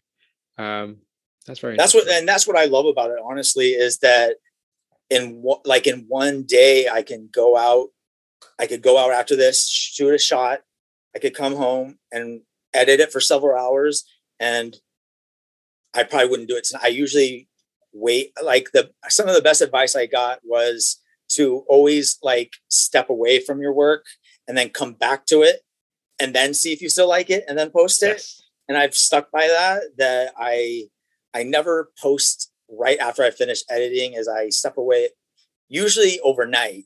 And then if it looks good to me the next day with a fresh set of eyes, then I post it. Yes. And so I like that, but within a 24-hour period, I can create a piece, where in film, there's just no way that you could do that. So I wanted to say, so your images are very much outdoors, as you've said, they're pretty external, but have you ever considered shooting like interiors? I'm actually very curious. Yeah, I have. And I did actually start out doing some interior work, and I have a couple earlier shots that are inside. I feel limited right now with that as far as lighting. That's one of the things that with the guy I'm working with now, he's really he's teaching me right now mainly. I mean, he's showing me how to better use my camera, but he's teaching me how to do portraiture. And so I'm learning lighting, and then, everything costs money. And so I'm slowly trying to build up my own kind of studio. My first goal is to create a kind of to-go, like on the go grab bag, one light, the umbrella, the diffuser. And so I can just go out and shoot just like quick. And I don't know, I guess I consider myself kind of guerrilla because I'm in and out, but I definitely want to do more interior, but I want to subject more. I'm not super into the like urban X like thing that I see. I think it can be atmospheric if you find the right location, but again, that's I'm not sure exactly where I would go to do that. Have you ever heard of the photographer? You might not have, Nick Fancher. I don't think so. Right, he is one of the most incredible portrait photographers that I've ever seen. And I will send you his work. I'll send you quite a few portrait photographers definitely. that I like. I don't know any of them, but I like them, and I've known their work for a long time. Yeah. Because there are some people creating some really interesting work. And there's a portrait photographer called Lindsay Adler, and she's very generous with like teaching and kind of behind the scenes stuff, and kind of like showing her process, like very generous. So I love that. Honestly. Stuff like that I think would be really beneficial too. I've got quite a lot of people I can send you that are very, very, very good portrait photographers. So that's my that is my next endeavor. Like, I'm going to continue to do, what I do, and hopefully, progress. But if I my idea is that once I get into portraiture, I will have a second site, probably a second page, because I do like, and I know you asked this, cohesion, and I think it will take on, I mean, I probably will do moody shots and stuff, but if they're, I think there's a distinction to be made between shots that are a landscape shot and a person is in it, and a person is the subject, and there happens to be a landscape behind it. Yeah, like environmental portraits. Yeah, exactly, like a portrait.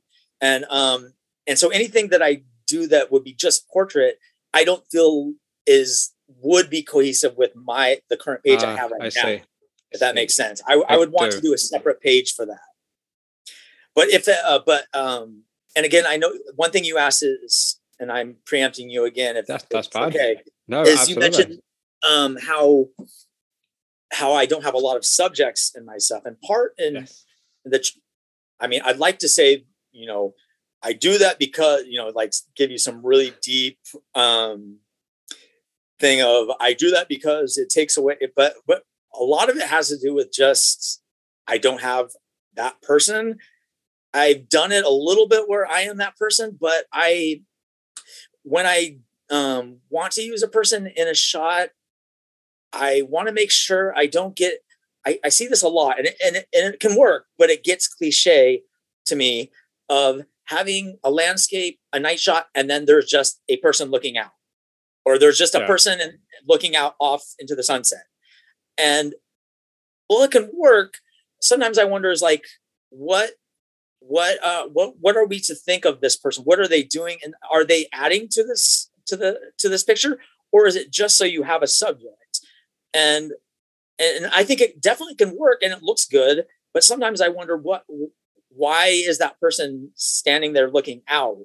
And what is their motivation? And then if we're in that world, there is a part that is, if that person's in that world, then I'm not.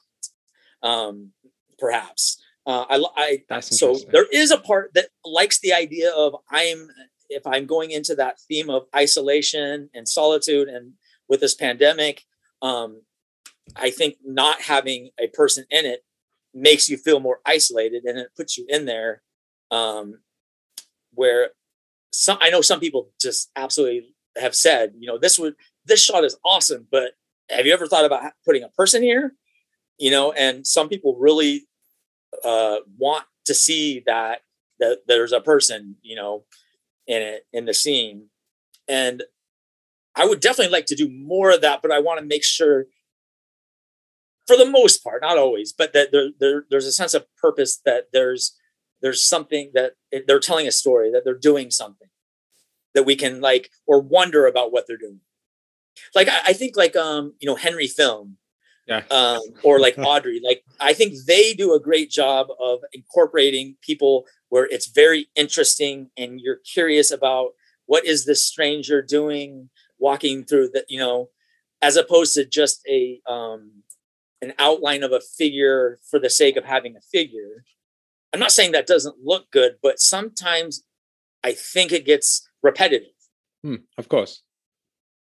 And that's again, like you said, there's, I don't want to like call anyone out or anything, but there's an artist who is like one of the most famous photographers of moody shots, whose work I think is absolutely incredible, insane, but every shot is, to me, looks like the exact same shot. They created a style that is very copied and very incredible, but every shot is exactly that. And to me, on one hand, it's genius. And I'm like, wow, that's impressive. That's amazing. But on the other hand, every shot is that exact same shade, same feel, same thing, but it's just a different place. Like as if it was taken from one whole and then cut up into pieces, if that makes sense. So I guess that actually raises the really interesting kind of consideration between like, how cohesive do you really want your style to be? Because you're right, it might just get repetitive and boring because it's the same thing. It becomes predictable. Like, how do you create a visual style that is consistent but not predictable? Yeah. For me, part of that is the subject matter.